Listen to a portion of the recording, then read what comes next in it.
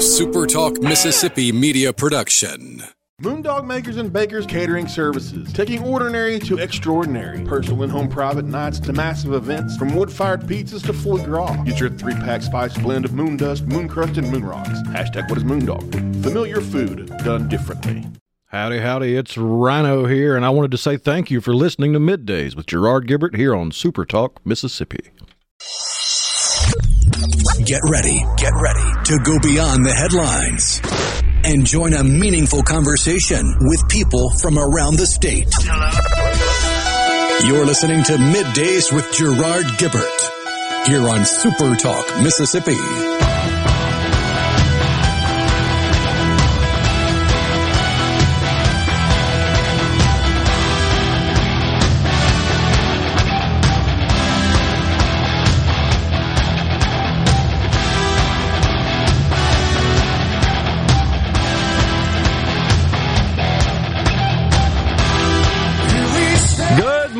Everyone, and welcome to Middays, SuperTalk Mississippi. I'm your host, Gerard Gibert. Today, along with Will East, in for the vacationing Rhino. We're in the Element Well studios, guiding you through the middle of your day with facts, fodder, and fine music. And as Rhino would say, it is Friday, y'all, and a windy one out there. I drive a big old SUV and almost got blown off the road. Man, it's, I noticed coming out of my driveway this morning, the branches and the other debris scattered about the landscape with all that wind blowing it. And, of course, my pool is yellow, filled with pollen today. And so the pine cones, you can see them budding out at this point. Gee whiz. But that's the way March is, right? March, lots of pollen. We don't get snow. We get the yellow stuff. What do they say? In like a lion, out like a lamb. Yes, that's it. And then, of course, we'll deal with the rains of April. Yeah. Here before you know it. There you go. Spring in Mississippi. I'll have to say I prefer that over the frigid temperatures, though. You're not a cold guy? You don't like the cold weather? Negative. I like to be outside in the shorts. Is what I like. One day when I get rich, I'm going to move somewhere where it's warm all the time. But a whole bunch of stuff happening in the state and in these United States. The Murdaugh trial, boy, that riveted the nation, did it not? I'm going to tell you, are you familiar with everything that's happened? Have you watched some of the documentaries and all that kind of stuff? I haven't watched the documentaries. I'm vaguely familiar. I mean, I wasn't just glued to it, fascinated with it like a lot of people were. But it's one of those stories you hear it all the time, stranger than fiction. And that's what it is. If you wrote it, it would make a good drama for Netflix, a fictional drama, because of all the stuff that has happened over the past, I guess it's 2015, really. There was a maid that was supposedly murdered. There was one of the sons that was having an affair with another guy, and apparently that was a murder. Then there was some money stolen. There was a boating accident. There was the 2 murders. There was the maybe assassination attempt, maybe suicide attempt, maybe fake attempt. I don't know. There's all this stuff going on with this one family in this one county, Hampton County, South Carolina. Which has got like 38,000 people in it or something. Incredibly small, where it's, that cliche of everybody knows everybody. There's no industry there. Right. Part of the reason why is because it is one of the most litigious counties in the United States. Yes. Huh. If you want to sue somebody, that's the county you want to go to. Kind of like Mississippi used to be before tort reform. Right. If you Jefferson Davis County was like the home of numerous high-profile suits against major pharmaceutical companies. Exactly. Pretty much guaranteed a verdict against the pharmaceutical companies in a big distribution. South Carolina still has this weird law where if a company operates anywhere in the state, I may be getting this wrong, and if I am, I'm sorry, but I believe it is, if you operate anywhere in the state, you can sue someone in any county in that state. It doesn't have to be in that county where the incident occurred. and that Hampton County, South Carolina, it's called the Low Country. Yeah. That is incredibly, lots of huge dollar figures for the plaintiffs. And this family has been in control of it for like 100 years. Yeah. It's just old, crazy. right? That's an old South Carolina family. Even heard, I don't know if you caught this, Will, that apparently Murdaugh's grandfather, yes, a picture or a painting of his grandfather hung in the courtroom or around the building or somewhere where it was highly visible, and it's because he evidently has some history associated during with the trial. I mean, his great-grandfather's... Take it down, they said. Yeah. Is that right? Is that what you heard? Okay. I mean, since way back then, they've been kind of controlling this county as this solicitor, whatever position it's called. But there's all this money stolen, and maybe that's the reason why he committed these murders. It's just, there's a Netflix documentary about it. There's all kinds of documentaries about it. The Netflix one is probably the one that most people have seen right now. And they have jailhouse tapes of the two the father and the son talking to each other. It was pretty amazing. But yeah, it's a fascinating story. And the news is that he was found guilty yesterday after 3 hours of deliberation by the jury, and he has been sentenced to life in prison. Unbelievable. Sentenced this morning. Yes. I did catch the reading of the verdict yesterday, and the judge at that point said that we're, in the interest of time or the time of day, they would postpone the sentencing until this morning. Yeah. And that happened. It was a little surprising, maybe a little surprising, that it only took about 45 minutes of deliberations. I mean, the jury didn't even have a chance to consume their granola bar there that the government gives them before they reached a verdict. It didn't take long. And then there was, I guess, a move to what? Change it. So I don't exactly know what the legal terminology is. I apologize for that. But the bottom line is it was a move to sort of change the outcome or postpone it or hear more testimony, something to that effect. But the judge said, the evidence here is overwhelming. I mean, that's kind of unusual, I think, coming from a judge. So he apparently maybe a stay on it is what he was looking for. So this day and age in forensics, it's DNA and cell phones. That's what gets you. And he apparently was searching for restaurants to go eat at 5 minutes after his wife was murdered. So, that alone right there. After he makes the 911 call, he's searching for a restaurant to go eat at. Oh, my gosh. Well, so there are some who say that it was his son, speaking from the grave, essentially, through these text messages that were used as very strong evidence, obviously. Yeah, that ultimately led to his conviction. The big question that remains is why, and money is a big issue. Alex Murdaugh was a big-time attorney and was apparently stealing money from the law firm or stealing money from his clients. I don't know the exact figure, but stealing a lot of money, and they had gotten wise to it. He had a drug addiction, pain pills. Right. Stole money, pain pills, all that kind of stuff going on. And his wife was noticing that bills were going unpaid, that stuff wasn't right, and then all of a sudden they end up dead. Now, the one of the real tragedies of this is the boating accident that occurred a couple of years ago with his son, the one that he murdered, the 22-year-old.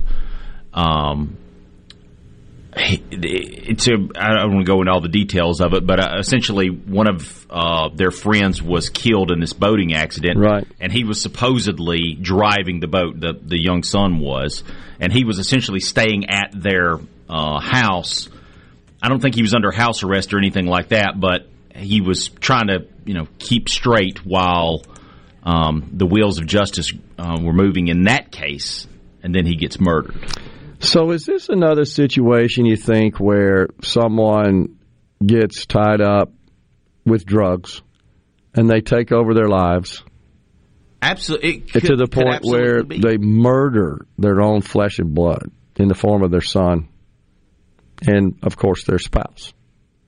They knew that he had an addiction problem, but they didn't talk a whole lot about it. Some of the girlfriend of one of the sons talks about how, you'd see him shaking and he would basically go through DDTs when he didn't have his pills. And so maybe that's some of it. We don't quite know all the details of it, but it's one of those cases where you have everything in the world that you could possibly want, and drug addiction is one of the causes of that destruction. Not only tore the family apart, ended up with two of them being murdered. Yes, by another member of the family. In this case, the father. It's sad. It really is. I mean, you're happy to see, I think, the right verdict reached, and that this guy's going to jail likely for the rest of his life. But it's a sad situation, honestly. I will say this. Does it not show, however, that the justice system in this country, even though maybe flawed, still the best, and it worked in this case, I believe. If this had been in another country, right, probably would have gotten off scot-free. Right, because of their power and just legacy in the area, in the name and so forth. Yeah. We're stepping aside for a break right here in the Element Wealth Studios. We're just getting started. When we come back, Senator Jeremy England will be with us. We're going to talk about this bill that severely restricts the route to market for vehicles in Mississippi. Stay with us.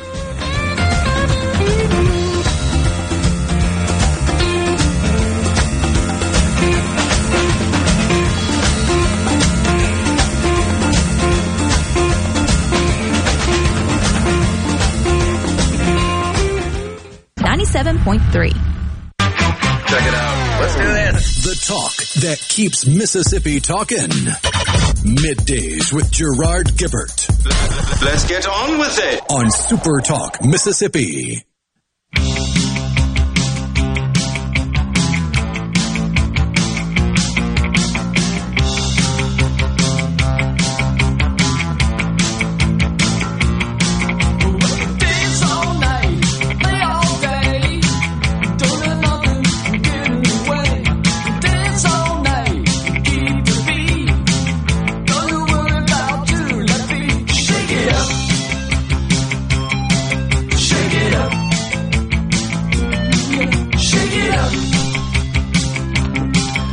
Okay, well, I see what you did there.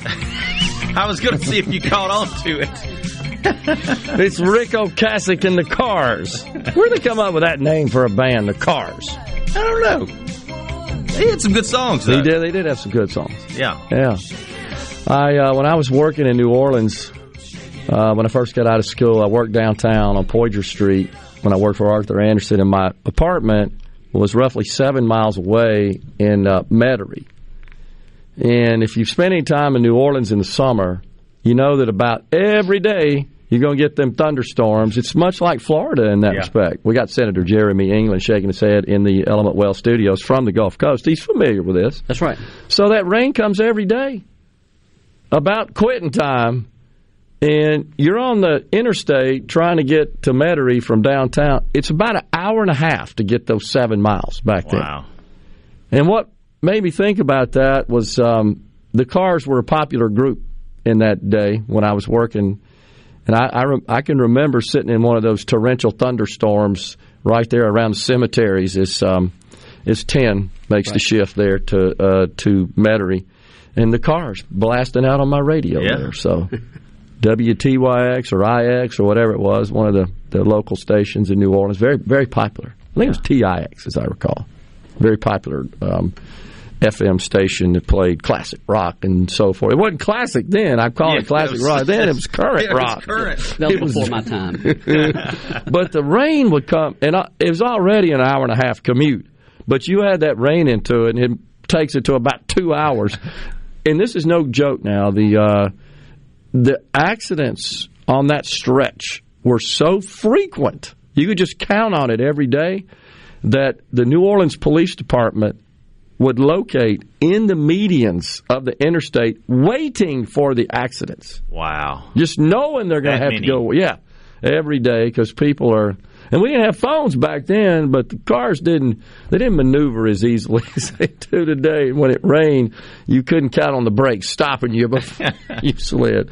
I digress, though, but you got me thinking about it with a car. Senator Jeremy England, of course, who represents District 51, serves as the vice chair of the Economic Development House Committee. Is that right? That don't sound right. That's not right. No. Where did it come from? So I was vice chairman of Economic and Workforce Development in the Senate my first year. Yeah. And then we had a little bit of changeover. A couple folks got appointed to different positions. Okay. So now I'm vice chair of Judd B, which is a much busier committee, but I still love my my service on the Economic Workforce Development. Apologize for that. That's perfectly fine. Yeah, apologize for that. We'll get that right. So you are among the few who voted nay to House Bill 401. This is the bill that essentially dictates what I call the route to market for a motor vehicle in the state of Mississippi. It essentially prescribes the way in which motor vehicles are bought and sold in Mississippi. And I got to tell you, Senator, I'm a little confused on exactly what this bill does. I have stated that in my reading of it and in speaking to others, that what the bill would do is require that a vehicle sold in Mississippi be done so by an independently owned and operated franchise organization inside the state with a physical dealership located and licensed to do business in accordance with the licensing requirements in the state. That's right. So I've indicated that looked to me like that if a manufacturer wanted to sell through an outlet which it owned, a manufacturer-owned dealership located in the state, that would be prohibited. And that if a manufacturer wanted to sell directly, just bypassing any dealer, either owned by itself or a franchise of the manufacturer, that too would be prohibited. So Senator Sparks says no, the latter there that I described would still be allowed. And I'm having a hard time understanding if that's true or not. Yeah, look, you're not the only one, Gerard. I don't know if what we passed yesterday prohibits that now. Okay. You know, and look, which is another reason. Join the ranks of the confused. That's right. Well, and look, it was just another reason why we needed to discuss this more. Sure. And I tried 3 different amendments to try to get this thing to just move on through the system and give us a couple more weeks to talk about it before sending it to the governor's desk, and I couldn't get it done. So now here we are, and yeah, I'm not sure. I mean, look, you can't go on or it's my understanding, you can't go on a Toyota website and order a car and have it come straight to your house. You may be able to go do that through a dealer. Yeah, but is that because of state law or because of just Toyota operational policy? Well, see, again, I'm not real sure. I think that with this law we passed yesterday, if you want to buy directly from a manufacturer, you can't do that. You've got to go through. You've got to have an independent. Well, that's my understanding. Senator Sparks said that that's not the case, and so it's certainly true that most of these new manufacturers that are popping up into the auto industry, such as Tesla, they're disrupting the market, obviously, and there are many more who plan to introduce vehicles. Mostly electric vehicles, because that appears to be the future of the vehicle industry. But we don't know what their route to market may be. Apple is busy building out, standing up their electric vehicle business unit. They may sell directly to consumers and not have a dealer network in place. If they do so, will they be granted a license to sell those vehicles in Mississippi? Right. Right. And look, I don't want to say that Senator Sparks is wrong. He may be wrong or right. Sure. It's a conversation I need to have with him. He's a very bright guy. He and I went to law school together. But my understanding of the law is that now if you like you said, if you want a vehicle in Mississippi from a manufacturer, you're gonna have to do that at an independently owned franchise here in Mississippi, or a car dealer, as we that's what we see up and down the interstate. That's right, commonly know of. So right. I have, I've read the legislation, and I'm not really sure, honestly. It appears that, as best I can tell, there's some language in here that says the applicant must furnish satisfactory evidence that he or it maintains adequate space in the building or structure wherein his or its established business is conducted for the display of new motor vehicles. Right. Yeah. Look, sounds to me like you got to have a brick and mortar presence to sell a car. Right, and a lot of that's existing language that's been there for I think Senator Sparks said for the last 50 years, but I'm not sure if this even goes back further than that. I mean, it's a very old law, and like you say, we're moving forward, or at least the market's moving forward, and we're trying to lock in a very old way of doing business here in Mississippi. Right. That this really calls me to think about this whole concept of why do we have franchise law? Why do we need that? What's that all about? Look, I don't think we do. I think eventually we need to get rid of franchise law. We need to let the market What is it? deal with I mean, yeah. So I gotta tell the audience here and you as well. I started my company in 1986. I was a franchisee. Mm-hmm. I never knew there was franchise laws. I was a franchisee for about 10 years. Right. Paid royalties, which is pretty typical in a franchise relationship. Right. And I don't remember any protections against folks who would sell the same exact products that I sold that did so back then through mail order, did so through outlets that were not franchisees, did so from the trunks of their cars. Right. And did so directly from the manufacturer. I mean, it was multiple routes to market. I didn't get any protections. Right. Wow. Where's that? Well, absolutely. And look, one of my amendments, it was something very odd that I did yesterday. I introduced an amendment that I voted against, but I called it the what's good for the goose is good for the gaggle awesome. Amendment, right? Instead of the gander, it's the gaggle. And basically the amendment was, look, if you operate, if you use franchises in Mississippi, then you're required to use franchises in Mississippi. So that went for all across the spectrum of the board. Of course, we voted it down because it's just silly to do that. Yeah. But we're doing it here with this, this one group of dealers. We're right. requiring it, right? But we're not required anywhere else. Well, you got to say it's a carve out for one specific industry. It just is. Again, I say, why the heck do we got franchise laws? Right. Why do we need to have a license? I mean, I understand the standard, normal, general business license to set up shop in Mississippi, which is mainly to get you registered so you can pay taxes. And for filings, UCC filings, you know the whole deal. So that's all right. That makes perfect sense. Everybody has to do that to set up shop in all 50 states, as far as I know. Right. But then having these special set of laws just to govern franchisees, what the heck is that about? Well, look, they can contract. They can contract as individuals to do that. We shouldn't do that. Sure. For them. I totally agree. Right. I agree. We got Senator Jeremy England in the Element Well studios. You can hang around with us today. Certainly. No session today. That's right. Appreciate it. We're coming right back in the Element Well studios.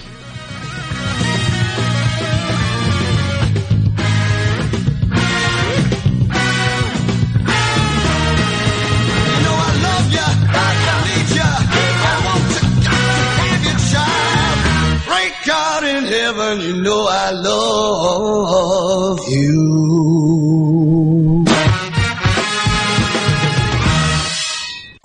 Middays with Gerard Gibert. Welcome to our shop on SuperTalk Mississippi.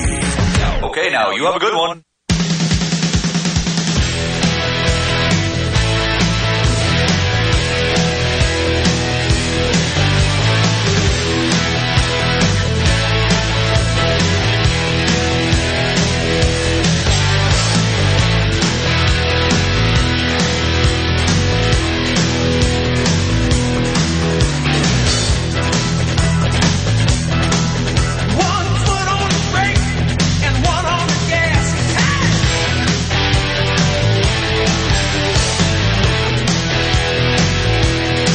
Oh, Will, you're all over it today. Man, I remember one of the first actions by President Ronald Reagan when he was elected. I don't know if you guys remember this. He increased the speed limit. He returned it to 70 from 55. It was Carter that pushed it down to 55. That song was actually written. That's right. He came back, Sammy Hagar came back to the United States from a European tour and was driving down the road in his Ferrari or whatever it was and was going, however many miles it was, and got a speeding ticket. And he says, what? He goes, yeah, the speed limit's now 55 everywhere. It was miserable.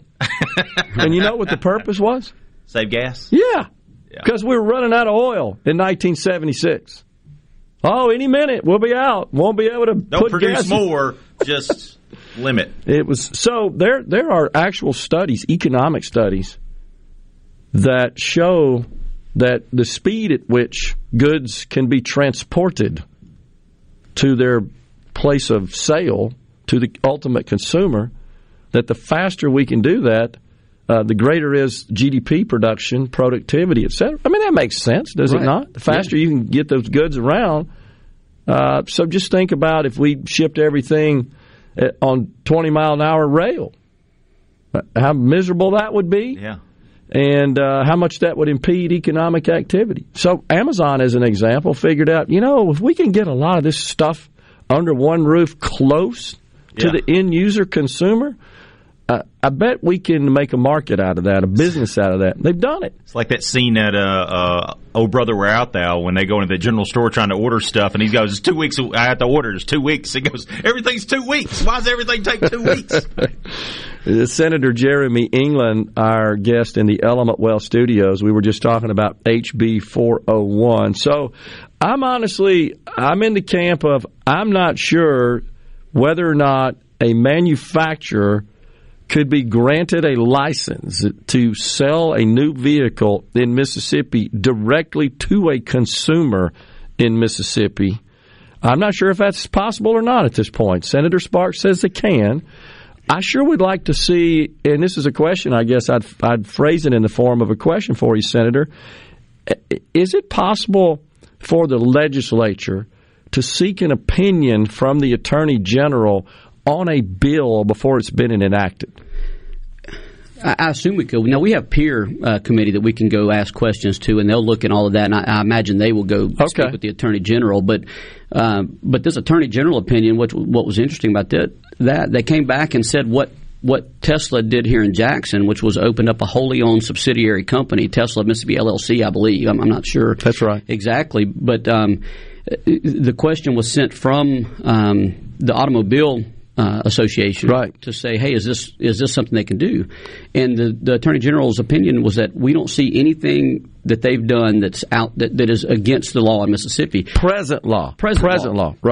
So this idea that they're not following current rules, the Attorney General disagrees with that. And look, there wasn't a lawsuit filed. If they broke the law, we would have seen court action. Well, we didn't see that. We saw legislation introduced to try to prevent them from doing that, and that's what bothers me about it. And the other thing that I wanted to make the point of, let's assume you can buy online. Okay. Well, Tesla may not want to do that. They might want to come put dealerships in some places in Mississippi. Well, this is the same thing as us telling, say you had Bob's Video on your corner of your neighborhood, and we wanted to protect Bob's Video, and we told Netflix, hey, Netflix, we love the idea of you showing movies in Mississippi. You just can't do it online. You can come down here and open a store, or open come use Bob's to sell your videos, but don't be, we don't want the consumers of Mississippi to be able to do that. And that's silly. And this legislation is silly for the same reason. The examples are endless of similar situations. Walmart operates corporate-owned stores. The largest employer in the state of Mississippi, by the way, is Walmart. And no doubt it had a negative impact on local so-called mom-and-pop owned stores. It did. Right. But, you've got to provide some value to the market. If you're providing a value that attracts customers away from Walmart and into your store, then you're going to be fine. But if your value is, well, the government's protecting me, which is what's happening here, in my view, with the auto industry, well, that's not value. That's just being protected. A small group in a small industry, not a small industry, but a small industry relative to the entire state's GDP. Mm-hmm. So when you look at it from that perspective, what's next?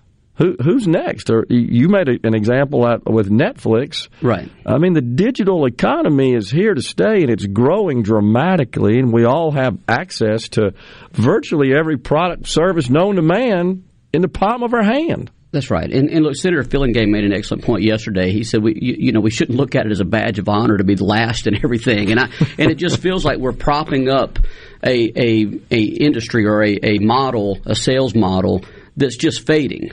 Right. And we're propping it up, and we're gonna leave it there as long as possible. And look, I tried to introduce a repealer on this, a sunset provision on this law yesterday for 2 years, so we can come back and look.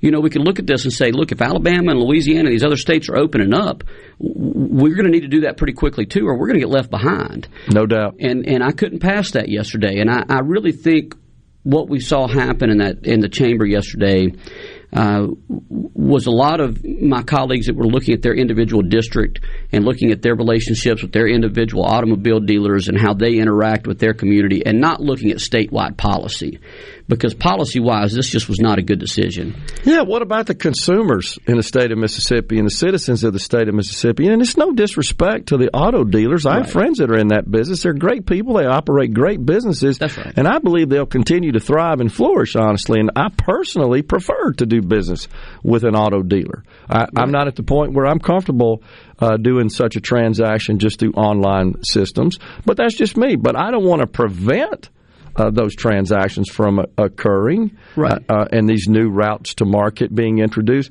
We're just getting started. What are you going to do? You could be in session year round to just deal with all these situations. That's right. Well, and you know, Gerard, if you drive through Pensacola, who has a Tesla dealership in Pensacola, you know what else you see on the interstate?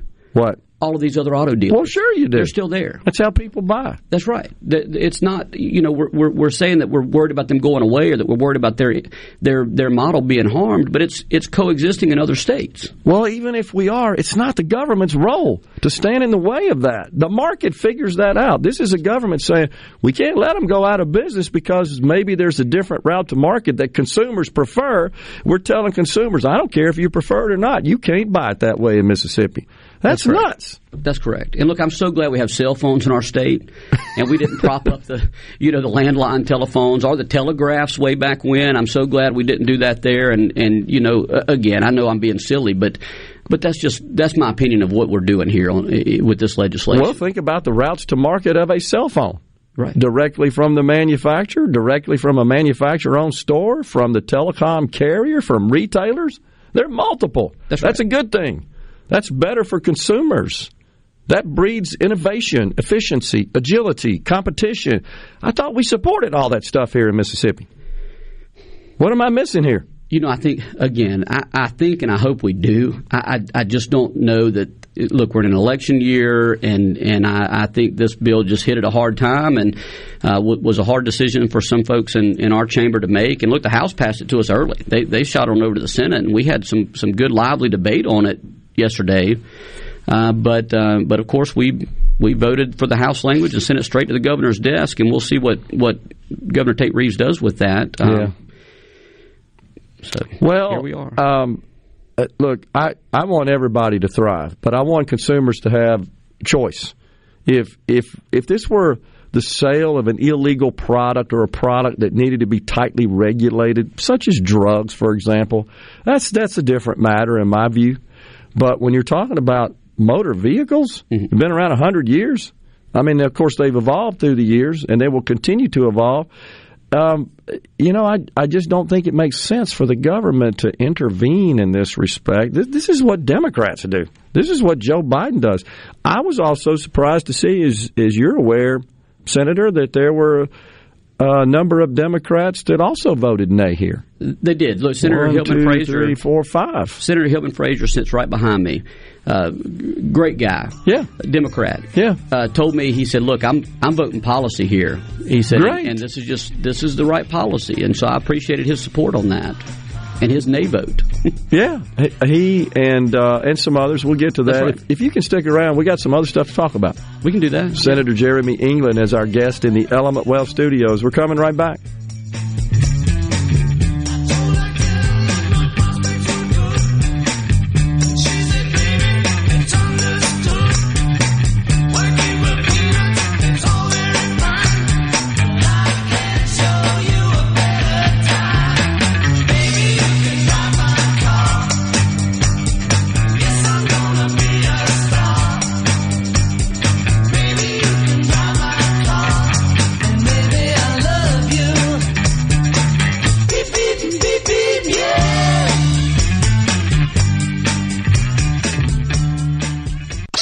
Covering the stories that matter most to Mississippians. Gerard Gibert. Middays with Gerard. SuperTalk Mississippi.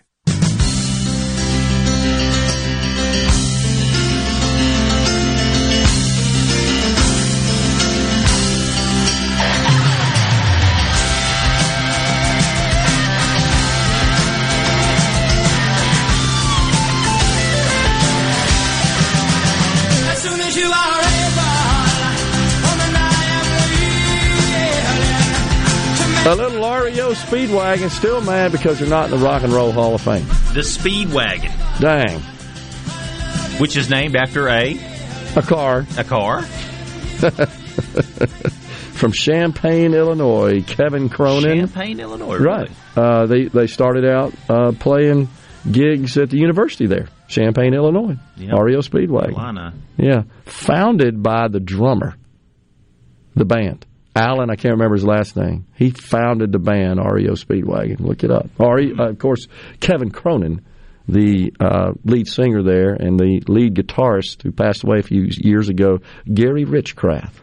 All kinds of crazy trivia that's worthless, right? But well, it's my era, you know. I do appreciate the theme, but I'm more of a country guy. So okay. Joe Diffie is something women like about a pickup man. Might be more. Oh, there you go. Yeah, might be more appropriate. We love Joe Diffie. That's right. All right, Senator Jeremy England, our guest in the Element Well studio. So I'll just kind of wrap up the discussion about this EV legislation, and honestly, it's really not even EVs. Right, it applies to all new vehicles. That's Is that right. correct? It's That's not, correct. It I think is being commonly referred to as the Tesla bill and as affecting EV sales, but I think that's just based on this assumption that we're transitioning to electric vehicles. Yeah, no. The reason EVs are brought up in this is they're the ones that had this new innovative way of the route to market, getting their product to consumers. So. Yeah, this bill, if this bill didn't pass, we were in no way in Mississippi favoring EVs over gas vehicles or anything like that. And I know that kind of got caught up in the mix in politics as it does sometimes. But this was all about policy in the free market. Yeah, you're right. So appreciate that and appreciate your vote, honestly, in that regard. You were one of 14 in the Senate who voted against this legislation. And we just talked about there being 5 Democrats, including Senator Hillman Frazier, that sits behind you in the Senate, also voted against it. All right, let's talk about some of the other stuff going on in the state, with this being a pivotal week in the legislature as well. Lots of bills got killed in committees this week, or this last couple of weeks, really. A little surprising, I think, that not so many went to the floor. Your thoughts? Yeah, no, look, we had every year we end up with like 4,000 at the beginning when we get all the bills dropped, and that gets cut immediately almost to about 400 after each chamber cuts down their bills through committees. Now, what we've got this time is we're dealing with House bills, and the House is dealing with our Senate bills. Right. But there's still some that don't make it out of committee even on that, and that's where sometimes it can be surprising. Something folks work so hard to get it through one chamber, and then the other chamber they hit a stop sign, and their bill gets tossed in the trash until next year.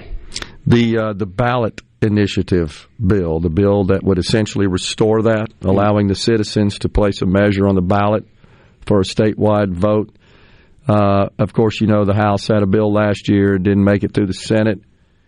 It pretty much kept the signature threshold aligned with prior law that we had. I think 12% of those who voted in the last gubernatorial election.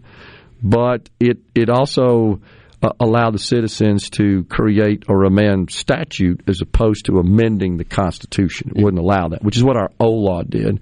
All right, so in the Senate, we get a bill. I believe Senator Tyler McConn, is he the main author of this particular measure? His bill, I think, was the vehicle that we moved forward. We had several, but yeah, Senator McConn's bill ended up being the vehicle for the citizen-driven initiative process. Okay, and that requires a higher signature threshold, 12% of the registered voters, which would more than double the number required to qualify a measure for the ballot. How did you vote on that? Where do you think that's going to happen on that deal? So in the Senate, I voted to keep the vehicle alive. Okay. Which meant we sent a bill to the House that could have been amended. If it made it through committee, we could have it in conference. We could still be working on it, negotiating. Now, I understand now it didn't make it out of committee, so we don't have that now this year. But, that's a process that deserves our attention. And it deserves maybe the couple of years we're giving it to work itself out. Because what we were going to see, Gerard, and what bothered me in these other states that had this process, that after the Dobbs case, they came in and had a citizen-driven initiative to make abortion legal in these states again. Mm-hmm.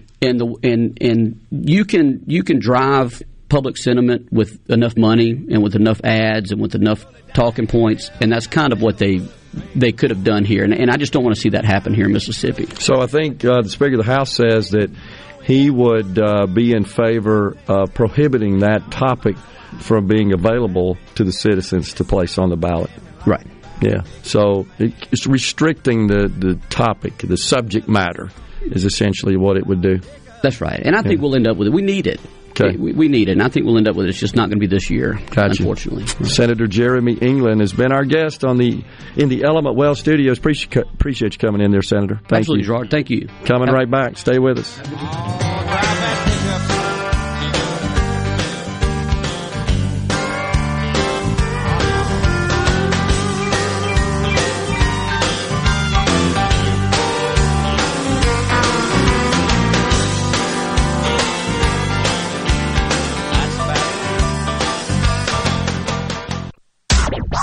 And now, the talk that keeps Mississippi talking. That's what I like to listen to. You're listening to Middays with Gerard Gibert. Here on SuperTalk Mississippi.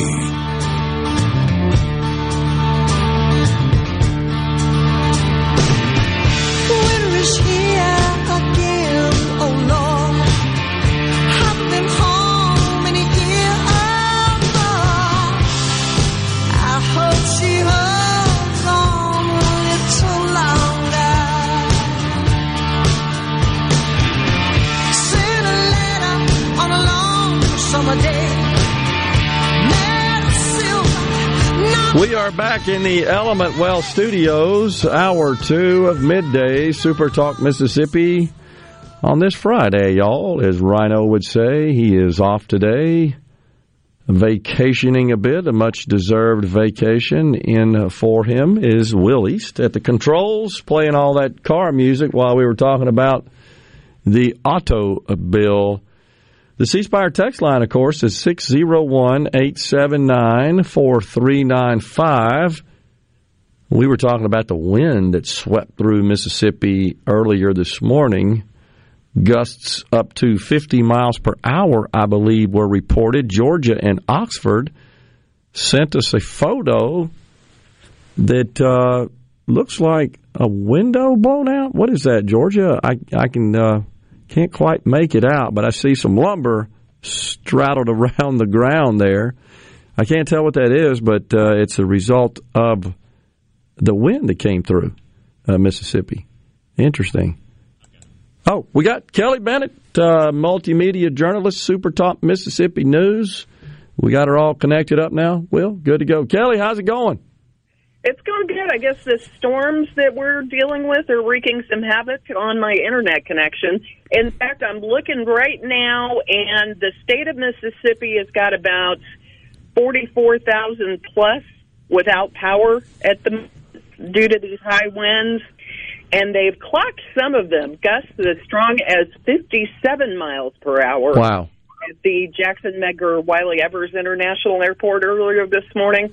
And it's really central Mississippi, north central Mississippi, and the Delta area that's getting the worst of it right now. I've looked on, I've been checking out what's going on with MEMA, and it looks like all the tornado and severe weather warnings died out for the state around 10 o'clock, but, those things move pretty fast and furious, so don't quote me on that. Yeah, well, it's spring in Mississippi, or pretty close to it. Certainly feels like it today and appears that way. It's March, the wind is blowing hard, and I'm not aware of any. Did any tornadoes come through the state? Any detected officially? That's what I'm saying. I'm not aware of any at the moment, but that could obviously change, because if we've got 44,000 residents or homes without power, anything is possible at this moment, and it won't have been reported yet necessarily. Yeah. Okay. Well, we've been talking about legislation here in the state of Mississippi. This was a pivotal week, of course, down at the legislature as the chambers consider bills from the respective opposite chambers. Senate takes up the House bills. The House takes up the Senate bills. What do you think about all that this week? What have you been tracking? Well, you try to track everything, it'll just give you a headache, right?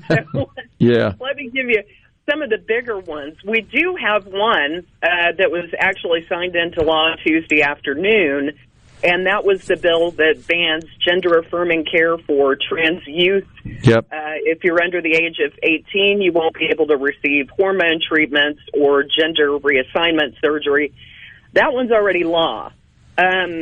We've got some bills that are awaiting the governor's signature. Of course, that's the last step, right? The governor's signature is the last step before something becomes law. Pretty happy to hear about this one today. A bill that would decriminalize fentanyl test strips is on its way to Governor Reeves. And I don't know what his feelings are on that bill, but I would think that that's a piece of legislation you want to sign right away. Okay. Well, and so that Mississippi joins a number of other states who have enacted similar legislation.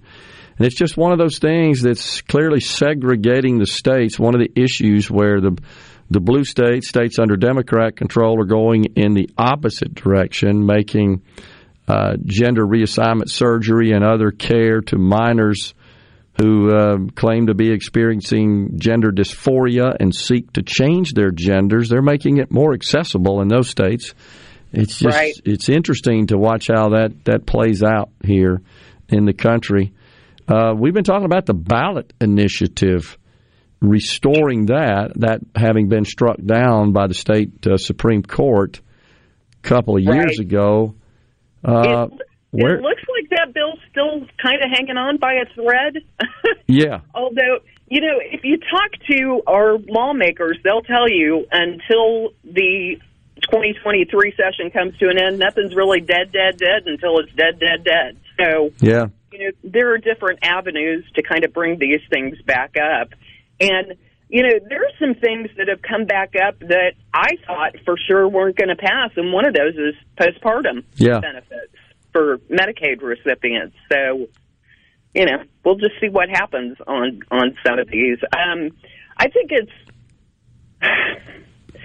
think there's been a lot of discussion on gender reassignment surgery. My empathy really goes to parents that are having these major issues with their children, and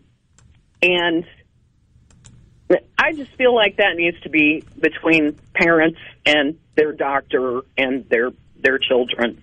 So, gotcha. Well, so it looks like, again, Mississippi joins the ranks of those who is prohibiting care for minors at this point. The ballot initiative is one that I find interesting that we just talked about. It looks like it is still alive. Don't know if we'll get an actual law out of that. Right. Seems like the Senate and the House are a bit apart. Not sure if that'll happen. And then, of course, the postpartum Medicaid has passed out of a House committee, already having passed the Senate, but is on the calendar, but has not seen the floor of the House yet. That's the status, is it not? That is the status. And an interesting little side note here, if our state lawmakers don't pass this bill, Mississippi will be the only state left in the United States without postpartum Medicaid extension or full-on Medicaid expansion. Yeah, that's right, because the state of, I believe, Wyoming was the last to extend. And so if a state expanded Medicaid under the Affordable Care Act, that, of course, would enable a mom postpartum to be on Medicaid just as part of expansion. And so states that did that, 39 states have expanded Medicaid. Mississippi is one of the 11 which hasn't, but of those 11 which has not expanded Medicaid, 10 have at least extended postpartum coverage, leaving Mississippi to be the lone state in the country that doesn't have some route for a mom to have Medicaid coverage if they qualify based on income after delivery. It's really two different issues at this point. Like the postpartum issue has been treated separately from the full-on Medicaid expansion. And while we're discussing, health, there's a Coast Hospital that's announced it's suspending its obstetrics department, including labor and delivery, starting on April 1st. And this is all because of a lack of OBGYNs. Singing River Gulfport made that announcement. Singing River Health System is a pretty big hospital system, though, on the coast, and they're hoping this is only temporary. They'll be able to reinstate these services down the line, and they're giving employees a 30-day notice, and they'll try to transfer them within the system. They've got several hospitals. Wow. Another big health thing this week that I got kind of excited about, Gerard, was Eli Lilly coming out on their own and announcing a $35 cap on the monthly cost patients face for insulin. Yeah, 70% reduction. Yeah, and we all know, I personally don't have any diabetics in my family, but just to hear the stories about trying to pay for this medication from month to month and how it's up, what is it, 600%, 1,000% over the past few years or something like that. Yeah. This was great news. Meanwhile, the state of Mississippi is still involved in an ongoing lawsuit against these insulin manufacturers. Right. It's been joined by 26 other states. Yep. So we'll see how that pans out. Yep, exactly. Interesting stuff for sure. Kelly, thanks for joining us. Thanks a lot. Y'all have a great weekend. You too. We'll talk to you next week. Coming right back in the Element Wealth Studios. Stay with us.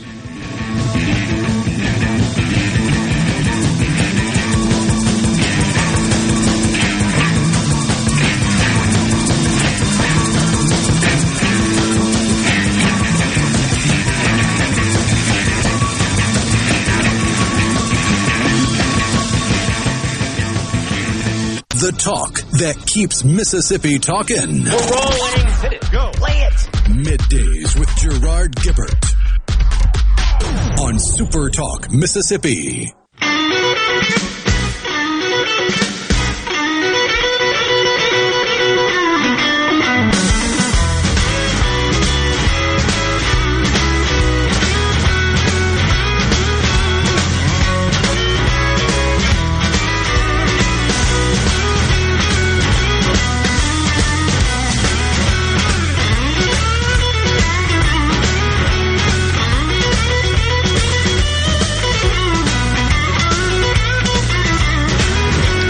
We are back in the Element Wealth Studios.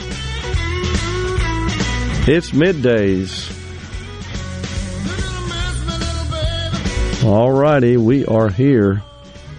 So we got some text here showing some of the wind damage across the state. Carol in Starkville says weather came through around Hospital in Starkville. Not sure if straight line winds, but some roofing and electrical issues now. Wow.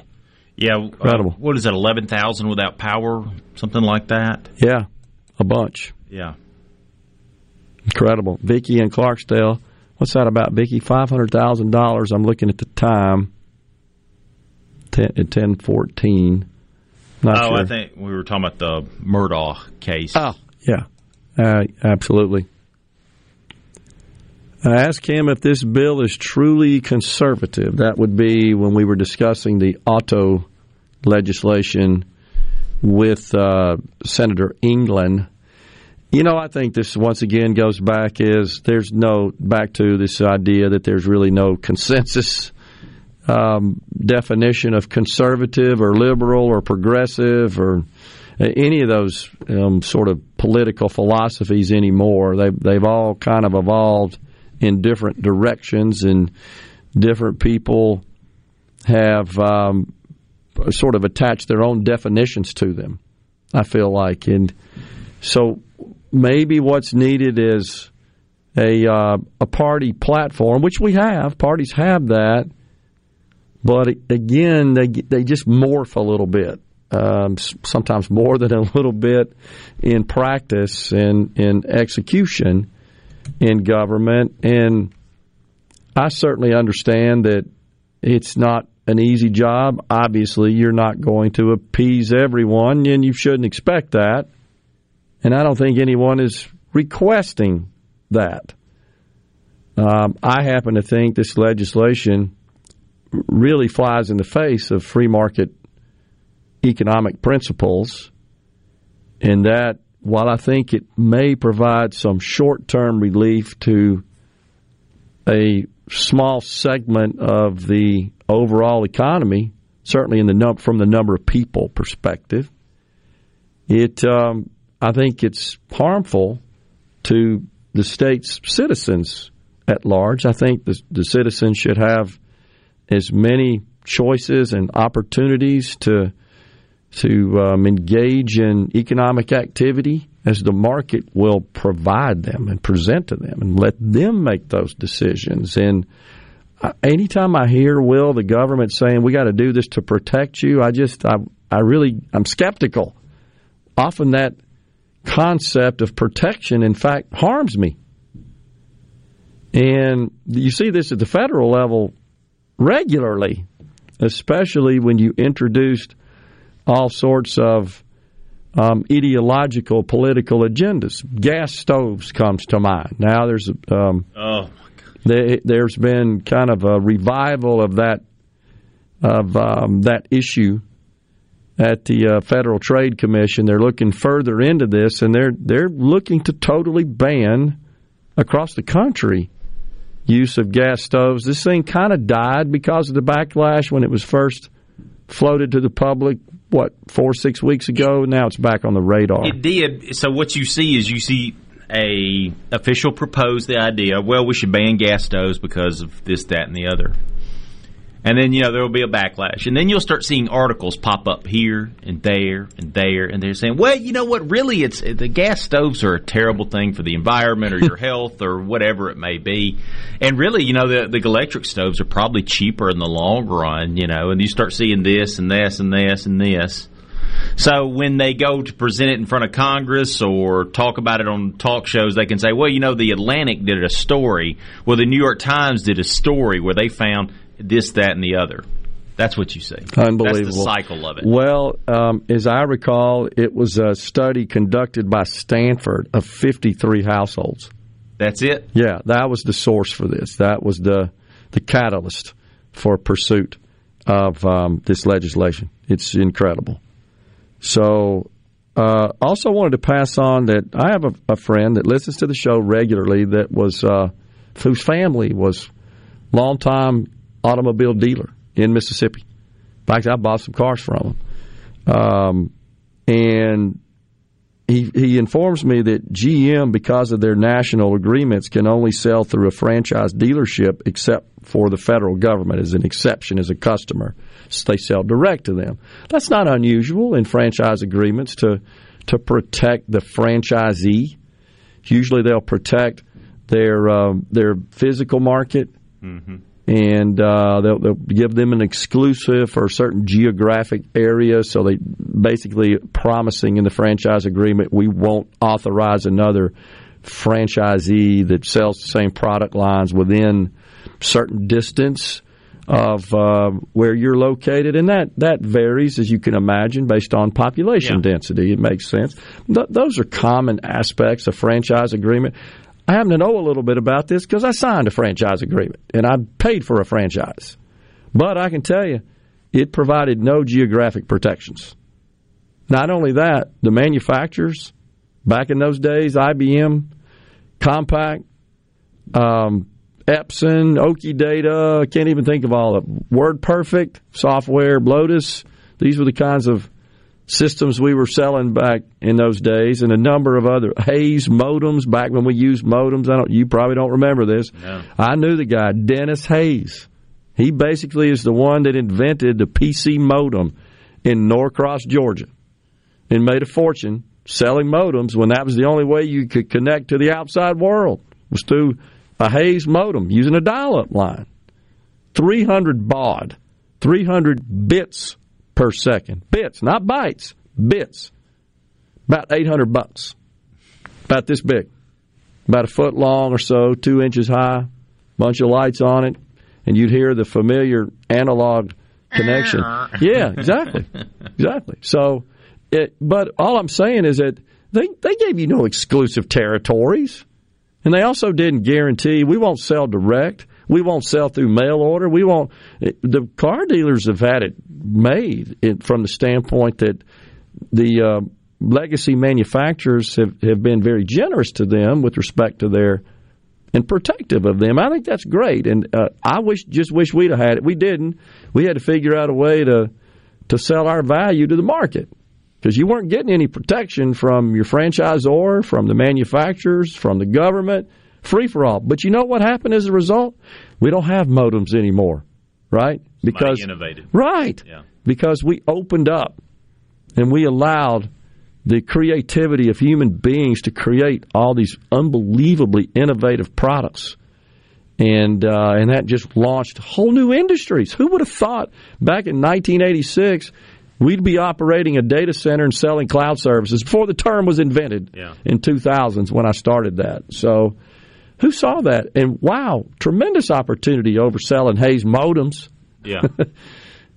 So I've watched the evolution of that in the most dynamic, most rapid changing industry on the planet. Do you know anybody that's bought a vehicle directly from a manufacturer like a Tesla? I personally don't. I know one person in my life that has bought a vehicle directly from the It's a Tesla, in fact. Okay. A friend of mine. I think it took about 4 months for him to get it. Okay. And what's their experience been like? He liked it. Yeah. He enjoyed it. Knew what he was getting into. Sure. A younger person, though, who's a techie, right? Works in IT in some respect. And so kind of interested in that. The average person out there, that it ain't for them. Right. But especially nowadays with vehicles, they're so complicated. They do so many things. Even the most basic vehicle nowadays. Yep. Backup camera. You got all this technology in these vehicles. And so you almost need a dealer, if you're a consumer, to kind of help you with some of this stuff. And inevitably stuff goes wrong. So it's not for most people. That's right. So there is a value with the dealership. But that doesn't mean that you need to protect them. Right. And if a consumer, consumers are smart.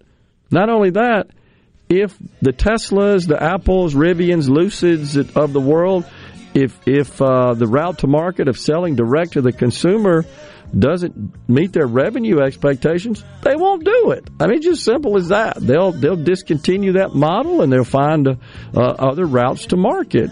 But I don't think it's incumbent upon the government or the responsibility of government to prohibit the consummation of those transactions. That's all. I agree. It's not for me. It's not for a lot of consumers, but I think this is true, Will. You talked about it being a young, more technically savvy person. As time goes on, the next generations, they're going to want to do everything with these phones that I'm holding up right here. They already are. Coming right back on Middays from the Element Well Studios.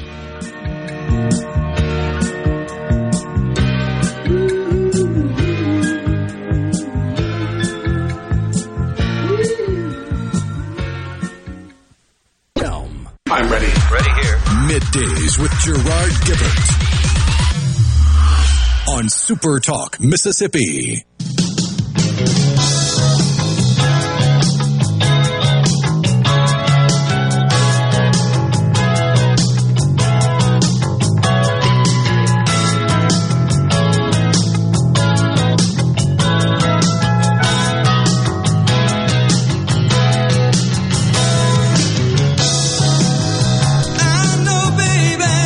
That's Frankie and the Knockouts. That was from the All Hit Request line. Thank you for that, Will. Now, I will say this, looking at a picture of Frankie and the Knockouts, not exactly any knockouts on the roster there. Some nice hair, though. Well, it was 1981. 1981.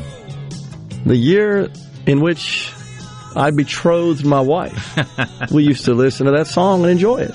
Frankie and the Knockouts. We were engaged at the time when it was popular. Frankie and the Knockouts. It's a great tune. I'm not familiar with them. I want to check them out. Yeah, that's a great tune. Now, aren't you glad you played it? It's got a great intro. I tell you, you learn new artists. I tell you, two things I learn every single week. Yeah. Okay, working here. Yep. Is I learn a new artist every week because Perez has always got some music that I've never heard of before. Usually, a lot of times from artists that I'm familiar with, but it might be new music that I've never heard of that's ancient, or maybe a song that I've heard before, but it's by an artist I've never not familiar with. Yeah. The other thing I learn is I learn a new town name in Mississippi every single week. Without fail, I will find a town that I've lived here all my life. I will find a town that I've never heard of that town. This week it was Bunker Hill, Mississippi. Yeah, I've seen that somewhere on a road sign. Well, Jeff Bates, who on with Steve. is on with Steve Azar again today, from Bunker Hill, Mississippi. Did not know there was a Bunker Hill, Mississippi. Where is it? Because I think it's in Marion County. Okay, maybe that's where I've seen it. The other, since we had bad weather, when you watch the weather forecast and you see, the storms hitting this area, that's true. You learn towns and areas. There are towns and areas that in my home county that I had never heard of. Yeah, the very sophisticated, very precise radar. Yeah, that is available today. You're right. Has like communities that are labeled on the maps that you watch. You're right about that. I agree with you on that. Now, I've seen some like, I didn't know that it even existed. I've commented that way to my wife before when watching Where those. is that? I've never heard of that. Really, really cool. Keith in JS says, yes, Marion County, north of Columbia. Thanks for that, Keith. Yeah. You're right. In Mendenhall, it's in Marion County, outside of Columbia. And I suspect you're right. You could identify many more. I would agree with you definitely on the weather broadcast when we got bad weather coming in, and that consumes all the television broadcasts, local television stations. I agree with you on that. Like, what is that when they show that on there? Very cool. On the C Spire text line, which, by the way, is 601-879-4395. I'm an old Radio Shack manager digging the lingo. We were talking about Hayes modems and some of the early days of PCs and Radio Shack. Yeah, handy computers. Right? The TRS-80, commonly referred to as the Trash 80, is what they used to call it. And I remember going into a Radio Shack, and you could just, if it was a good one, you could just tell the person what you were trying to do, and they would. Need this, and you need this, and you need this part, bunch this of cables and wire. You connect them all together. Eventually, you get what you're supposed to get. I miss those days. Because now everything is, it's a lightning cable or it's an HDMI cable, and that's it. But used to, you had all these different. Oh, we shouldn't have allowed them to sell lightning cables in Mississippi. You put the Radio Shacks out of business. It's the same thing. It really, truly is. I know. And once again. And the folks out there, if they're listening, know this. I have deep respect and great relationships, I feel like I do, with all these members of our legislature who voted for this legislation. It's nothing personal, and they know that. I just disagree with it. And this is an opinion show, and I've shared my opinion on it. And we've had folks on the program to share theirs as well. Whether or not the governor will sign it, I don't know. I haven't talked to him about it. But based on the numbers, if he did, and those numbers held constant in the House and Senate, any such veto would be overridden. Speaking of vetoes, Will, it looks like we may see the first veto out of the White House. What is he vetoing? Well, this would be on another piece of legislation. Well, actually, not a piece of legislation, on a really bad rule enacted at the agency level, which dictates how investors allocate capital on behalf of their customers, their investor customers, which where they say that they've got to take into consideration the environmental, social governance policies and efforts by the companies in which they invest. So essentially, rather than just discharging their fiduciary responsibility, which is what it is known as for an investment manager, a wealth manager, a pension fund manager, etc., rather than adhering to traditional fiduciary policy, which says you invest in a way that generates the most return for the investors, no, the Joe Biden's administration wants them to invest in such a way where they are considering these more social activist efforts in place in these companies. So that could mean, and in fact now statistics do bear out, that those companies that are highly focused on environmental and social and governance efforts produce less return, lower returns than companies that are more focused on serving the market and maximizing profit. So what that means to an investor, if you've got, let's say, some firm that's managing your 401k plan, if they're allocating your capital the way Joe Biden wants them to, you're going to get less money returned to your investment. It's just simple as that. And so really a bit surprising that the Senate voted, after the House already passed a measure to overturn the Biden administration's action here. The Senate voted 50-46.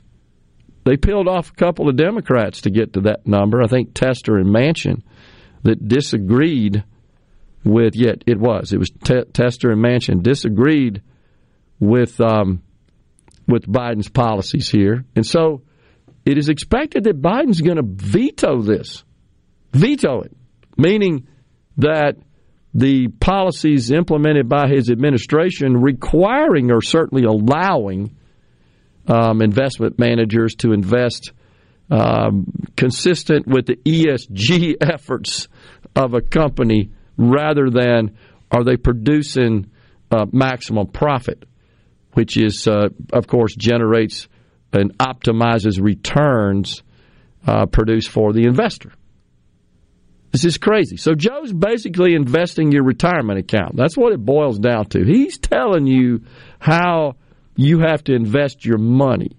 You don't have the complete 100% authority over that because these investment managers, and see, this really affects big-time retirement systems, state retirement systems. Like PERS? Like PERS, yeah. So our state treasurer has been very clear, David McRae, that in investing the state's money, and he also serves on the board of PERS, that they have not followed the Biden policies of investing in accordance with ESG focus by these companies, but rather investing in companies that produce the most return for the taxpayers, in the case of PERS, and individuals, and of course the state's money as well, which is spent and invested and placed with investment managers. Wow. So this reversed a move made by the Trump administration in 2020, which made it harder for traditional 401k plans to put ESG investments in their portfolio of options.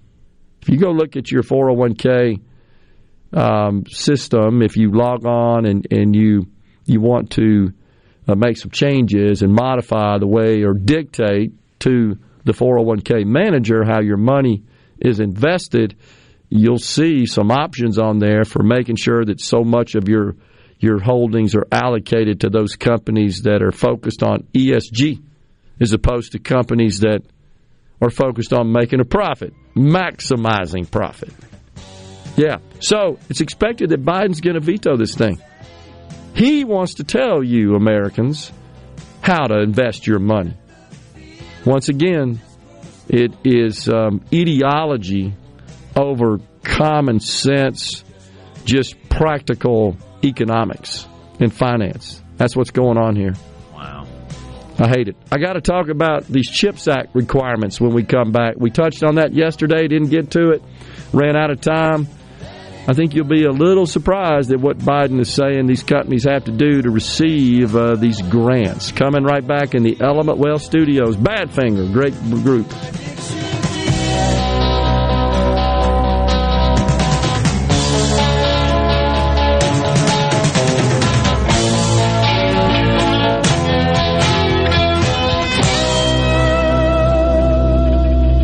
Days with Gerard. Good for America. Good for fans of justice and truth. Good for us. SuperTalk Mississippi. This is what we stand for.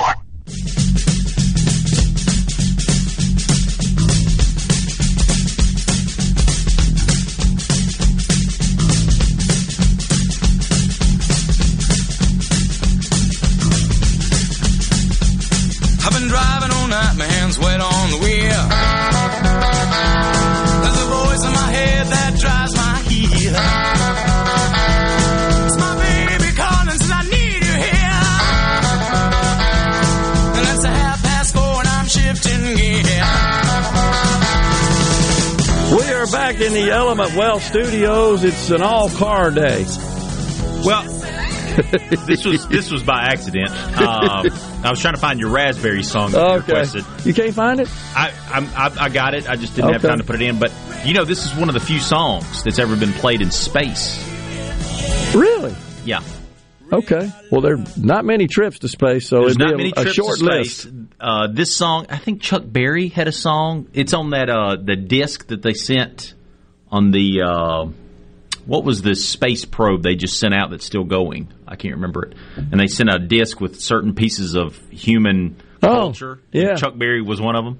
But Radar Love, I can't remember the exact story, but Radar Love was, they sent one of these things to Mars, the rover or whatever it is, and they would send information to it, to do certain things, right. And the rover one day died. They were sending information, it wasn't responding or anything. And somebody at NASA sent a Radar Love sound to it, that iconic opening sound to it. And somehow the rover woke up when it heard Radar Love and it started communicating again. So that's the story behind it. I know Spirit in the Sky. Was on Apollo 13. Apollo 13, yeah. Very associated it's popular with at the time. It was a popular tune. A very good tune. Yeah. By the way, I did look up that Sweetheart by Frankie and the Knockouts that you played. Yeah. It actually hit number 10 on the charts in the spring of 1981. Really? Yeah. Just before I got married. Really? Yeah, in July of 1981. I was in California at the time working out there in the desert. I know I've talked about that before. Traveling 40 miles every day through Kern County. Kern County, California. It is a gigantic county. I want to say it's like a third the size of the state of Mississippi. And when I was living out there, the locals maintained that a large component of the nation's vegetable and fruit agriculture was produced in that county. I know it was as far as you could see, it was oranges and lemons, avocados, tomatoes. Unbelievable. In the desert. Really? Evidently, the soil is very fertile. It didn't rain much, and it's the first time I'd ever seen these giant rolling irrigation systems. And they pulled it out of the California aqueduct, the water supply. That's where it came from. Because in the summer, it's 115 where I was. I was going to ask, in the desert, doesn't it get really hot during the day and really cold at night? Not really cold at night, but it cools down when the sun goes down because there's so little humidity. Yeah. But the avocados, I like avocados, and that migrant farm workers, many of whom were illegal, that would work the fields for the farmers there, and they would allow them to take some of the surplus crop and sell it to produce income for them and their families. And they would be lined up just outside of town where the agriculture started, literally where I was in Bakersfield, California. You drive 2 miles out, maybe less than that, boom, you're in the middle of these fields, which is just as far as you can see because it's flat and there are no mountains or no trees. And they would be lined up on the 2-lane road there in station wagons with the tailgate down with a sign, avocados, basket of 5, 50 cents. And they were gigantic. Never made it this far. They kind of got filtered out in that closer to where they were produced, But they had plums, lemons, huge lemons, fresh. Out in the desert. Out in the desert, absolutely. 40 miles from where I lived to where I worked, I could see it in the foothills. It's literally called Elk Hills, California.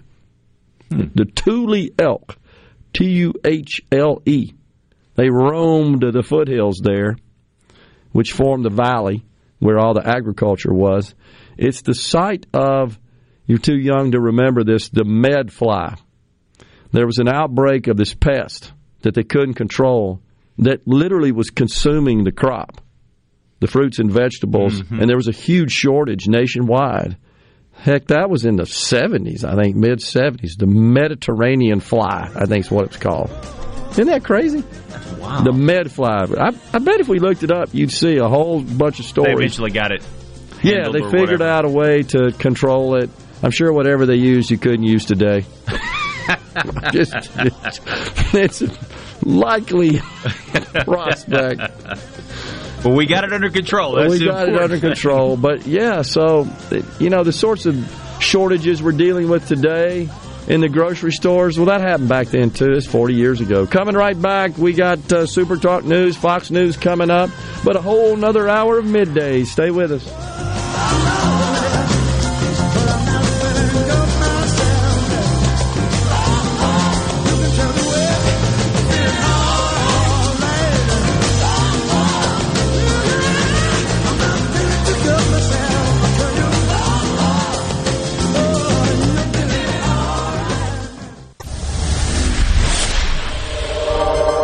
Gerard Gibert, going beyond the headlines, breaking down the stories that matter to Mississippi. Middays with Gerard on SuperTalk Mississippi.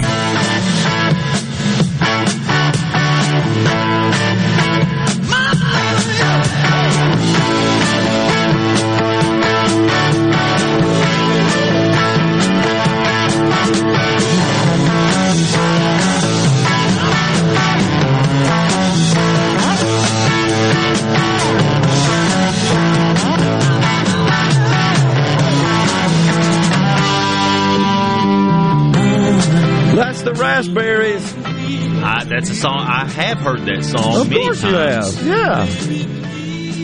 Yeah. Many times. And I did a little research, who's singing that song, the lead singer. I know I should know this. Go ahead. I'll give you a hint. He was all by himself one time. Well, that could be. All by myself. Eric Carmen. Eric Carmen, and who, there's one other tune he did, I thought. Hungry Eyes. That's it. Yep. From Dirty Dancing, wasn't it? Yeah. That's right. Eric Carmen. Thank you. Yes. I had to look all that up. I did not know that. Yeah. And when you listen carefully, you can detect that's his voice. Yeah. Good group, though. Good tune. That song, it's been really popular recently because of the Guardians of the Galaxy. It was on the soundtrack of Guardians of the Galaxy, which is, I've got both the albums, the vinyl albums. I've got Volume 1 and Volume 2, and it is phenomenal. And it was one of the first albums my wife bought me after she bought me a turntable a few years ago. Yeah. And it is amazing to hear. Yeah. Well, we just don't have bands like that anymore. Just, you don't. Folks that came together that played various instruments and had vocal talents and put all that together, arranged it, composed it. Now we got more individuals. We don't have, group. As many. Doesn't seem like. Yeah. just played traditional instruments that I find pleasing to the ear. That's what it's all about. It's the purpose of music, of course. That's a great song. I told you. Yeah. Stick with me here, will you?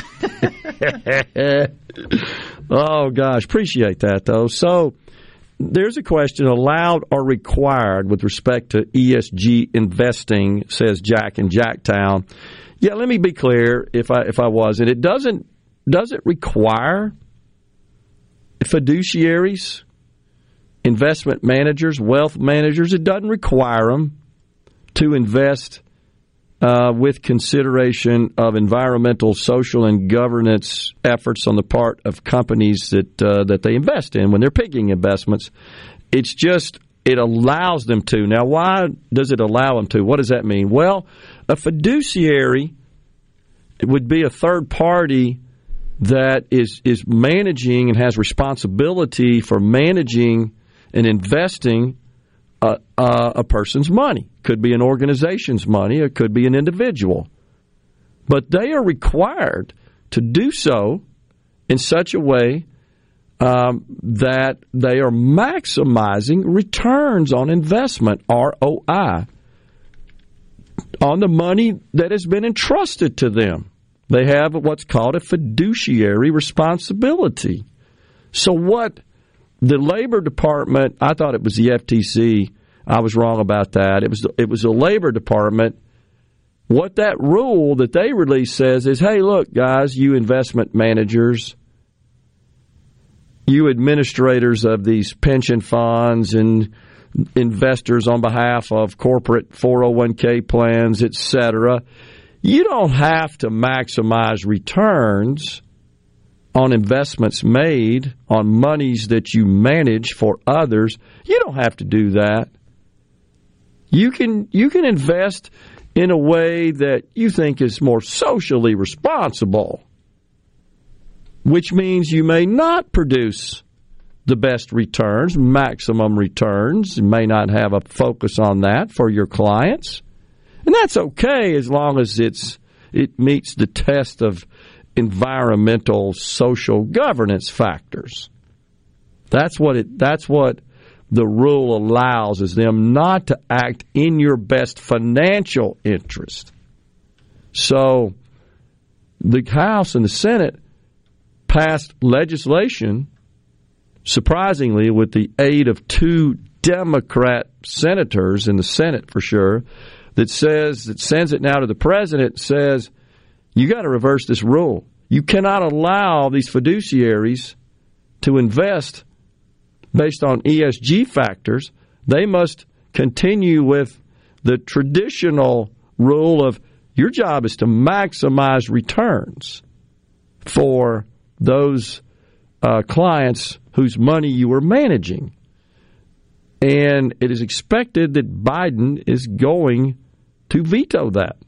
It's an investment manager acting as a social justice activist, as opposed to, without regard to that, to those outside non-financial factors.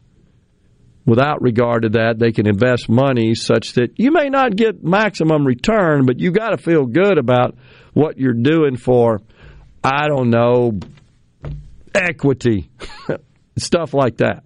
That's what it says. So these companies that have these giant sub-organizations and departments within them that are engaged in these woke diversity, equity, and inclusion policies, as opposed to the policies that produce goods and services that serve society. Something that I just thought about, Will, I read this a couple of days ago. You've got the student loan situation, right, that the Supreme Court is hearing. We don't expect a ruling on that soon, but they're hearing arguments from the states who have sued the Biden administration on the premise, the legal theory, that the president doesn't have the exclusive authority to just wipe out $400 billion of loans. You know, when you look at what's driven up the cost of college, which is through the roof, Everybody knows that. I don't think there's an institution in the country, an institute of higher ed, that doesn't have a significant number of staff working in some diversity, equity, and inclusion capacity. You agree with that? You've seen Absolutely. that all over the place. There are more DEI employees at the University of Michigan than history professors. Think about that for a minute. A major, large university. Second or third largest, perhaps, in the country. And they have more DEI staff than history professors. If that doesn't show you how the focus has changed and how the mission of these organizations has been hijacked by social justice activism as opposed to, educating your students? What do you want to bet that the cost of those staff, and I don't know how many they have, but I bet it's significant. What do you want to bet the average pay of those staff is $250,000 a year? Yep. Columbia University, did you see this? What's that? One of the premier universities in the nation, Ivy League school, they are getting rid of requirements for prospective undergraduate students. You don't have to take the SAT or the ACT anymore. And why? Equity.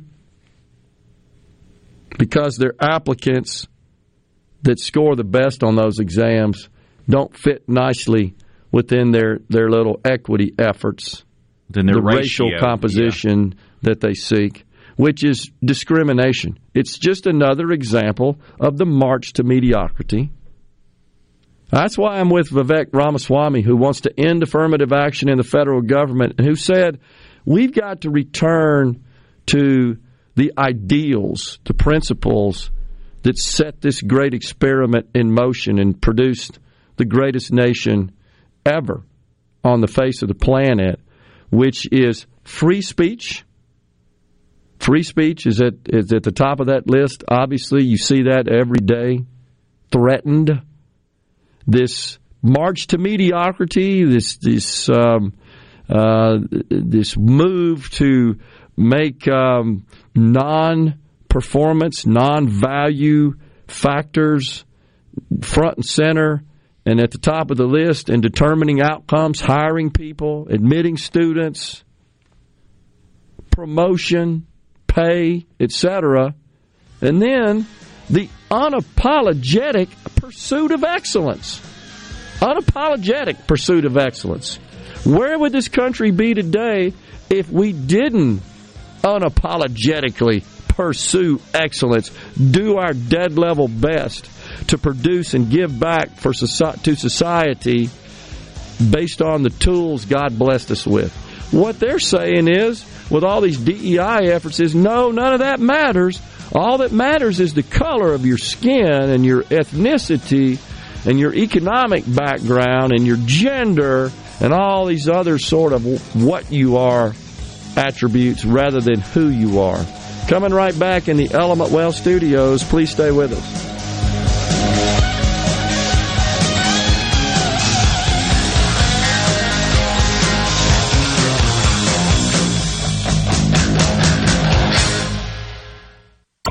This program. Gerard Gibert. Here we go. This is huge news. Huge news. You need to listen to this. Middays with Gerard. SuperTalk Mississippi. Woo!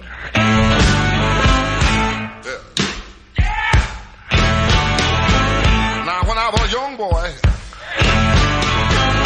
at the age of 5, my mother said I was gonna be the greatest man alive. But now I'm a man.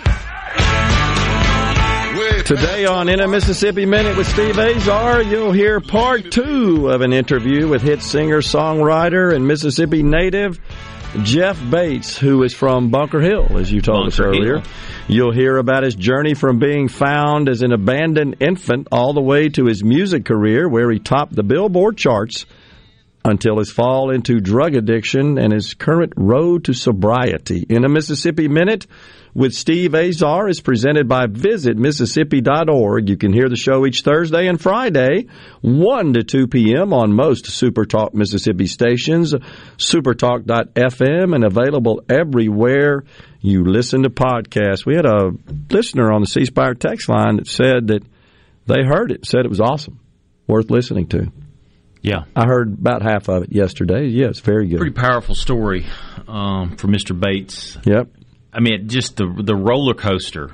I mean, from being found literally on a doorstep with cigarette burns as an infant, to being the top of the charts, to being arrested, drugs, bottom out, and now trying to climb back up again. Awesome. Incredible story. Steve's really good at talking to folks about their true life experiences like that, and really getting them to fully tell the story. He's awesome at that. Paint the picture. All right, so I've been talking about getting to these regulations surrounding the CHIPS Act, and if just keep putting it off, my apologies for that. Let's talk about that. Little background, the CHIPS Act, CHIPS, I don't know what the heck the acronym stands for. But as you can imagine, this was a bill that was signed by President Joe Biden that establishes a significant, hefty grant program for chip manufacturers. We're talking about computer chip, digital chips, silicon chip manufacturers. The concern, of course, is that much of that manufacturing has been moved abroad.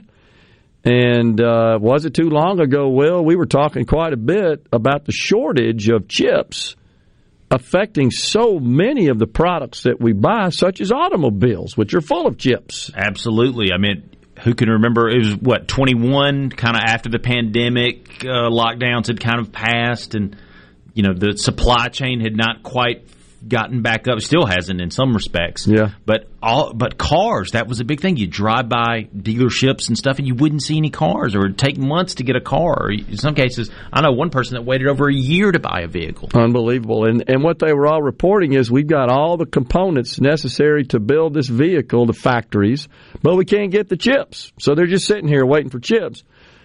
All right. So a lot of that is because it comes from the Pacific Rim, which imposed much more draconian lockdown rules than we did here in this country. And the factories were just closed.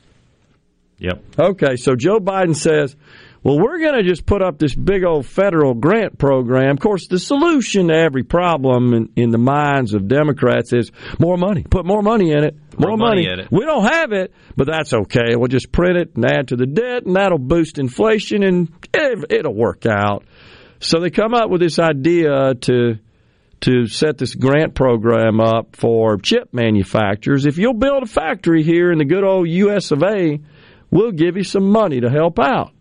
$500 billion. $500 billion in the CHIPS Act. Now, that's a measure that does require 60 votes in the U.S. Senate to overcome any filibuster to pass the chamber, send it to the president. So, in this case, it got all the Democrats. It was a 50-50, as you recall, Senate, Democrat, Republicans prior to the midterms. It increased in favor of the Democrats after that. But, so you got to have some Republican votes. 18, it was either 17 or 18, voted for the CHIPS Act, including our Senator Roger Wicker from Mississippi. So the Commerce Department, okay, they release their application that a manufacturer must complete if they intend to seek some federal funds for the purpose of building a factory here in the U.S. Well, of course, we've always got to introduce all this social justice stuff and engineering that's going to be attached to any federal money. All right. So here's what they said, did the Commerce Department. If you want $150 million or more, you've got to, Mr. Factory, guarantee affordable, high-quality child care for your workers who build or operate the plant. Build it and operate it. Got to have child care. You've also got to share a portion of any unanticipated profits with the government. Unanticipated profits. Unanticipated, meaning, okay, well, if you hadn't have done this, your profit would have been X. But since you did this and we gave you money to do this, your profit is some multiple of X. Well, whatever that multiple is, you got to share that with the government. It's kind of a sideways windfall profits tax is what it is in essence. And you know Biden and the Democrats love them windfall profits taxes. Can't have profit. And the Commerce Department in its initial guidance says you have to share any, quote, upside, end quote, profits. They say this is a way to encourage companies to make their projections as accurate as possible. Because in exchange for this money, you got to provide all sorts of financial reporting to the government, beyond just the standard reporting you submit to the SEC as part of being a public company. And preference will be given to applicants who promise to refrain from stock buybacks. You know, they hate stock buybacks. They hate them.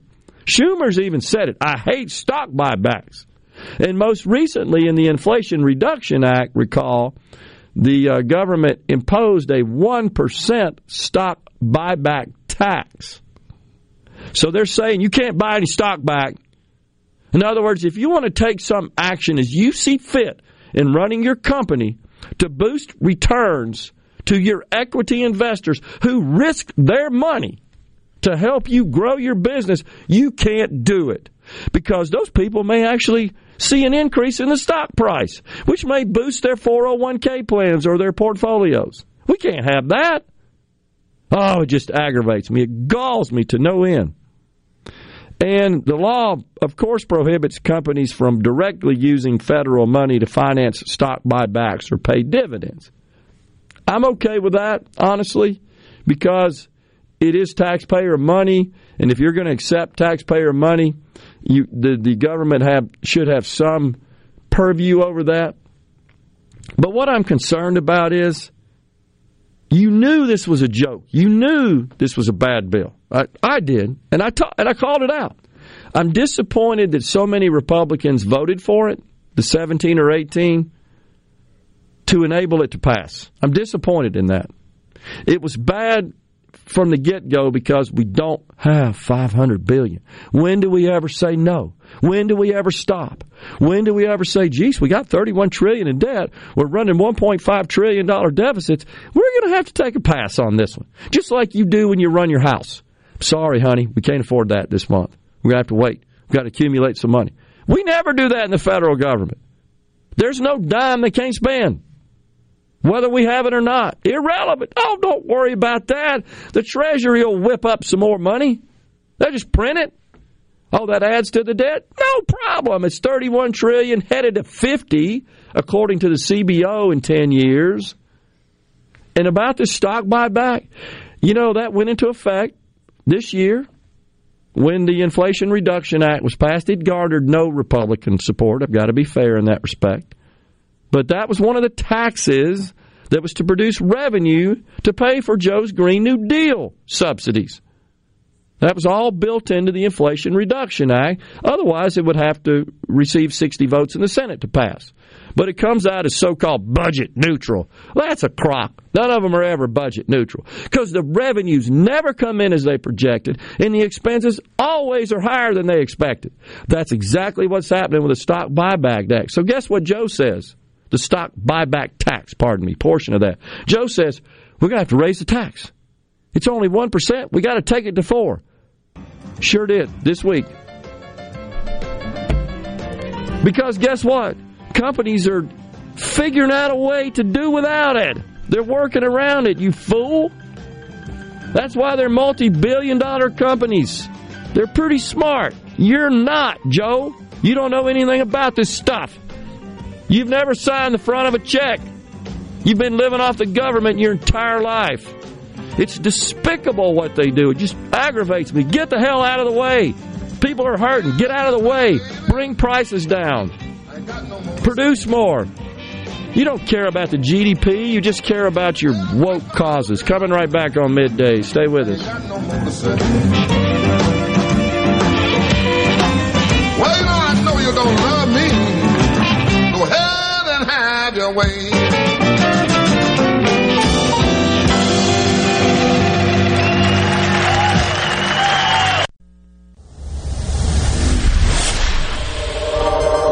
Gerard Gibert. Going beyond the headlines, breaking down the stories that matter to Mississippi. Middays with Gerard on SuperTalk Mississippi.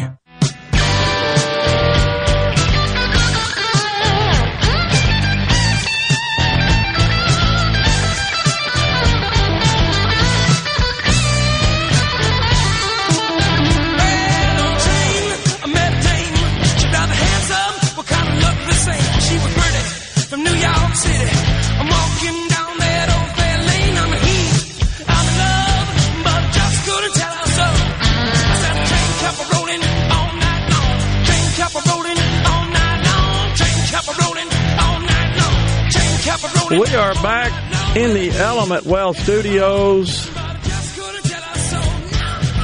I wonder if Pete Buttigieg is singing this song right here. Train kept rolling all night long. What a pathetic excuse that guy is for Secretary of the Transportation. Again, march to mediocrity. Only appointed to that position, named to that role by Joe Biden, I think, because he's gay. I really do. Had nothing to do with his qualifications because he was not qualified. Joe Biden attacked him on the campaign trail for not being able to fill potholes in... Where's he from? Peoria or something like that? Indiana somewhere. South Bend? Is it South Bend? Yes, I think Peoria it's is Illinois. I think he was South the mayor Bend. of South Bend. Yeah, I think that's right. Mayor Pete, as they called him. But Joe Biden attacked him on the campaign trail, said he couldn't fill potholes. Unbelievable. Oh, Joe.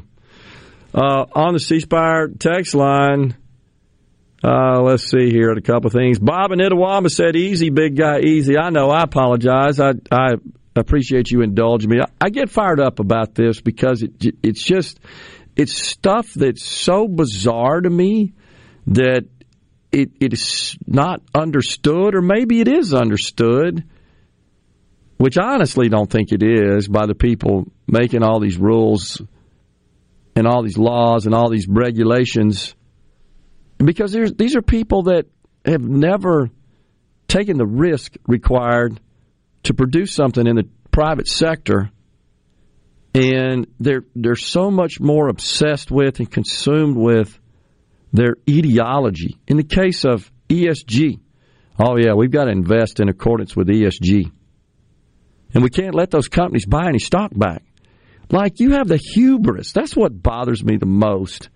You have the hubris, the temerity, the arrogance, the pomposity to think that you could ever operate one of these giant corporations from Washington and with your zero skills. It's just mind-boggling to me. We know better. We've got to tell you how you can manage your equity portfolio and your stock. It's crazy. Your shares, your float.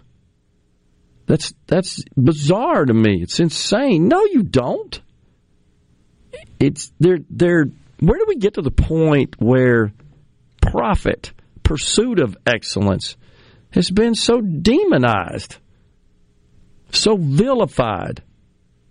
Without profit, there are no jobs, there's no economy, there's no country, there's no world. How can they not see that? I don't apologize for the pursuit of profit when that's done in a responsible way, of course, in a non-abusive, fair way, in one where commitments and contracts are abided and adhered to. That's all that's needed. But the government thinks they've got to introduce themselves and insert themselves in the midst of all this economic activity. It's Joe saying, I think we're going to need oil and gas for at least 10 years. And then he scolds the oil and gas industry for not increasing their investment in producing more. Well, Joe, you said we only needed 10 years. They're not going to make investments in assets and projects that have a 15-year payback. They'd go bankrupt if they made such decisions. It's a concept with which, of course, Joe and his Democrat cohorts are unfamiliar. They don't understand that. Therefore, in my view, they're not qualified to make these sorts of regulations. Like, we got to increase that stock buyback percentage. They're buying back stock and don't seem to mind doing it. He mainly targeted, by the way, the oil and gas companies, who just experienced record years because of his policies. It's his policies that have reduced supply, that have constrained supply. Therefore, the price goes up, and therefore they make more money. You're the one that made them more profitable. It's your policies. Now you're mad because they're using that money to buy stock back, to reward those who hung in there with them during the lean times when they were losing money back during the pandemic, who stayed in there with them and invested in their equity. Now they're rewarding them by buying back stock to boost the stock price. That's how it works. It's called risk-reward. It ain't hard to figure out the concept with which they're not familiar because they're more about equity, where everybody's got to be equally miserable, where everything reverts to the common denominator of mediocrity. What'd you just say? They're getting rid of standardized tests? I felt like this was coming for years. You're going to see within 5 years there won't be any more standardized tests to get into college. Won't be any. We'll be lucky if we can hang on to just the basics of grading. Even now, that's under attack. It's under attack. I think even at Ole Miss, there's a group of professors that said, you know what, you don't like your grade first go around, just keep taking the test till you get the right grade. You seen that? No, I have not. Oh, yeah. Reimagining grading. When I hear the word reimagine, when I hear the word systemic, the antenna goes up, Gerard, because that it's some you-know-what coming at you. I know. Hold on to your wallets. Reimagine. What is this we got from Tim from Tupelo? Pentagon tells service members to stop displaying giant U.S. flags at major events. I'm so sick of all this junk, this wokeness in our military. I will say Roger Wicker did go to the floor yesterday, delivered an excellent speech, I thought, blasting the Biden administration's woke infiltration of our military. He's right. It puts the nation and the world at risk. We need the military. We need them to be ready to win wars. God forbid we should have one, but more importantly, to deter war. That's the main purpose of having a strong military, one that's focused on winning a war should you challenge this great country, foes. But when we send these kinds of messages like, you can't display a flag. Now, I don't know all the details on that. But I'm reading about it right now. Yeah.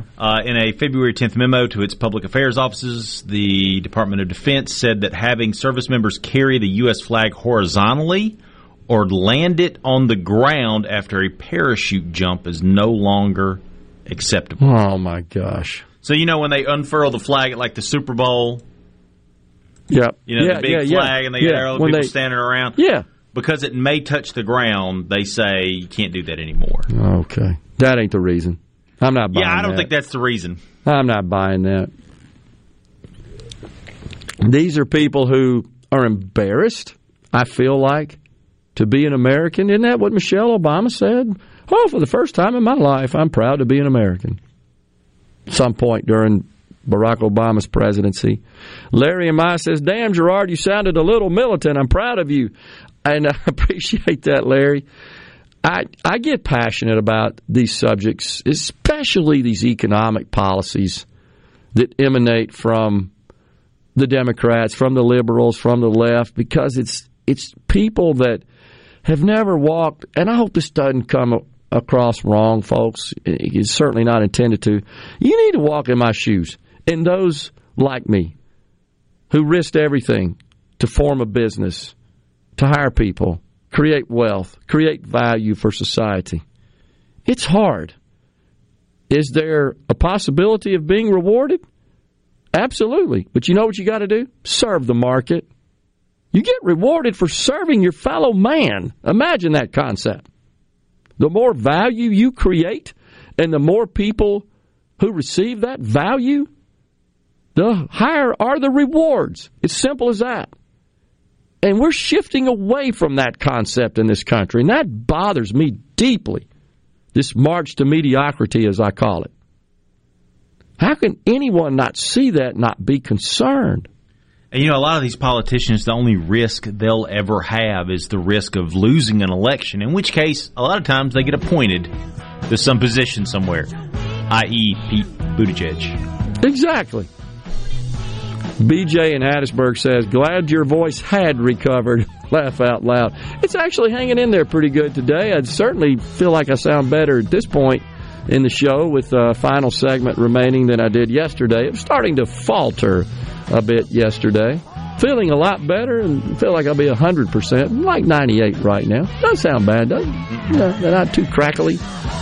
But I appreciate that, BJ. Give them hell on the 662. Easy, big guy. Easy, says Bob in Itawamba. Everything's going to be fine. We got to fix this problem, and I'm not letting up on it. This march to mediocrity is not where this country needs to go. We are an exceptional nation, and I shall not apologize for it. Coming right back.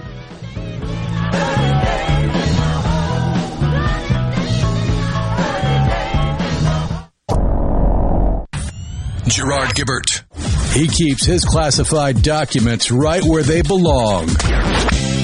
Inside a Journey record jacket from the 1980s. Gerard Gibert, SuperTalk Mississippi.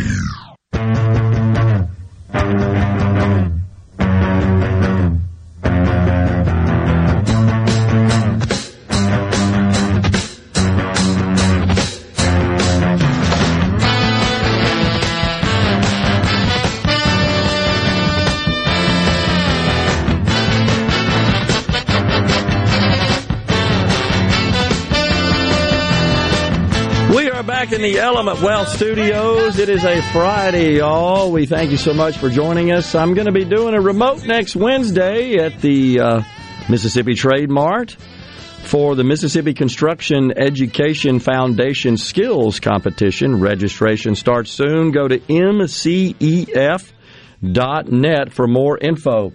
On the C Spire text line, someone texted in Frogtown, Mississippi, one of those towns you don't know a lot about. I'm not familiar with Frogtown. Where is Frogtown? I don't know. Really appreciate that. Also had some photos from Pontotoc, Mississippi on the 662. You see the debris across the roads there. Yeah, just big-time strong winds coming through the area. Incredible. Let's see. Mose says, Rick Derringer, All-American Boy album. Wow, what a great album that was, Mose. My favorite Derringer song, used to play it on the drums, Rock and Roll Hoochie Coo. Rock and Roll Hoochie Coo. The great Rick Derringer. I thought I heard the Supreme Court ruled against this investment BS on the C Spire text line. No, I hadn't made it to the Supreme Court that I'm aware of.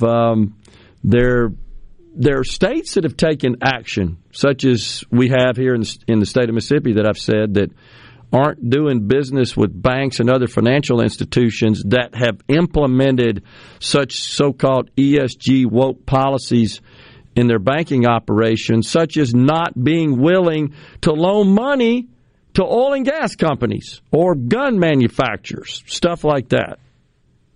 There's just too much conflation and commingling of finance and economic policy, which is fairly objective, with the subjective social justice policies. They should not be commingled. They should not be mixed. They should not be even considered in the same vein. They just shouldn't. That's how you end up poor and broke. I don't want to be poor and broke. Nobody else does either.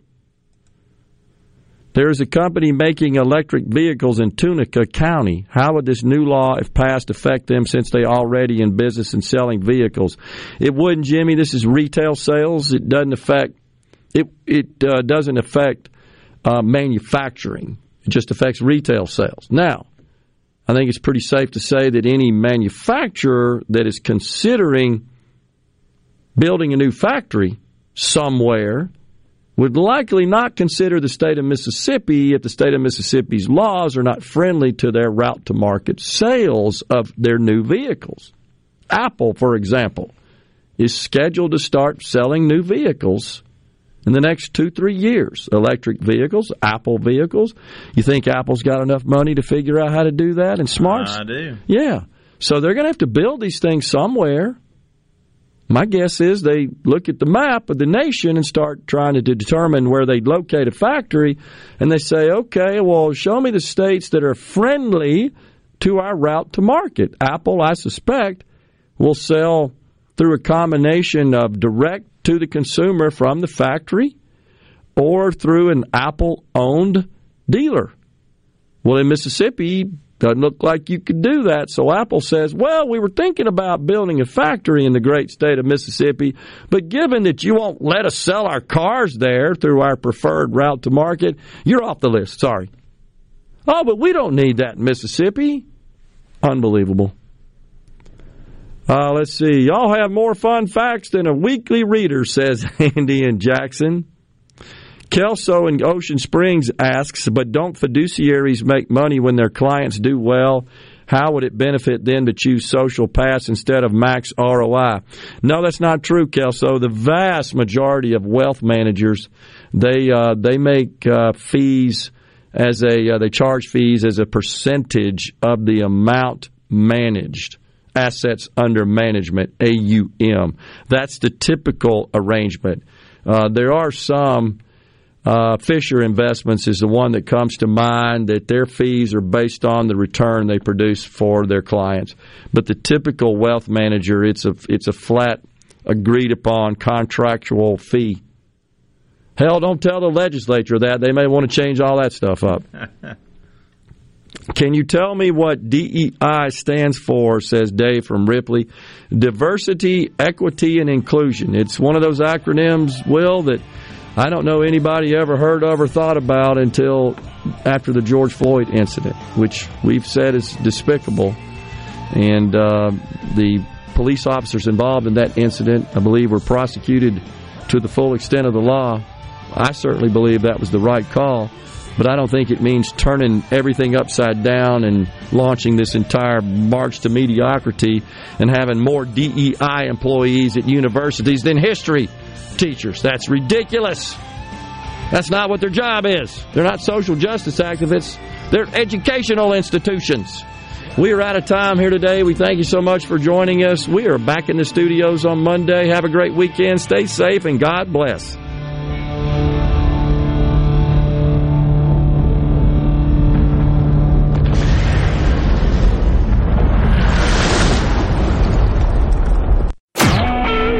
SuperTalk Mississippi Media Production.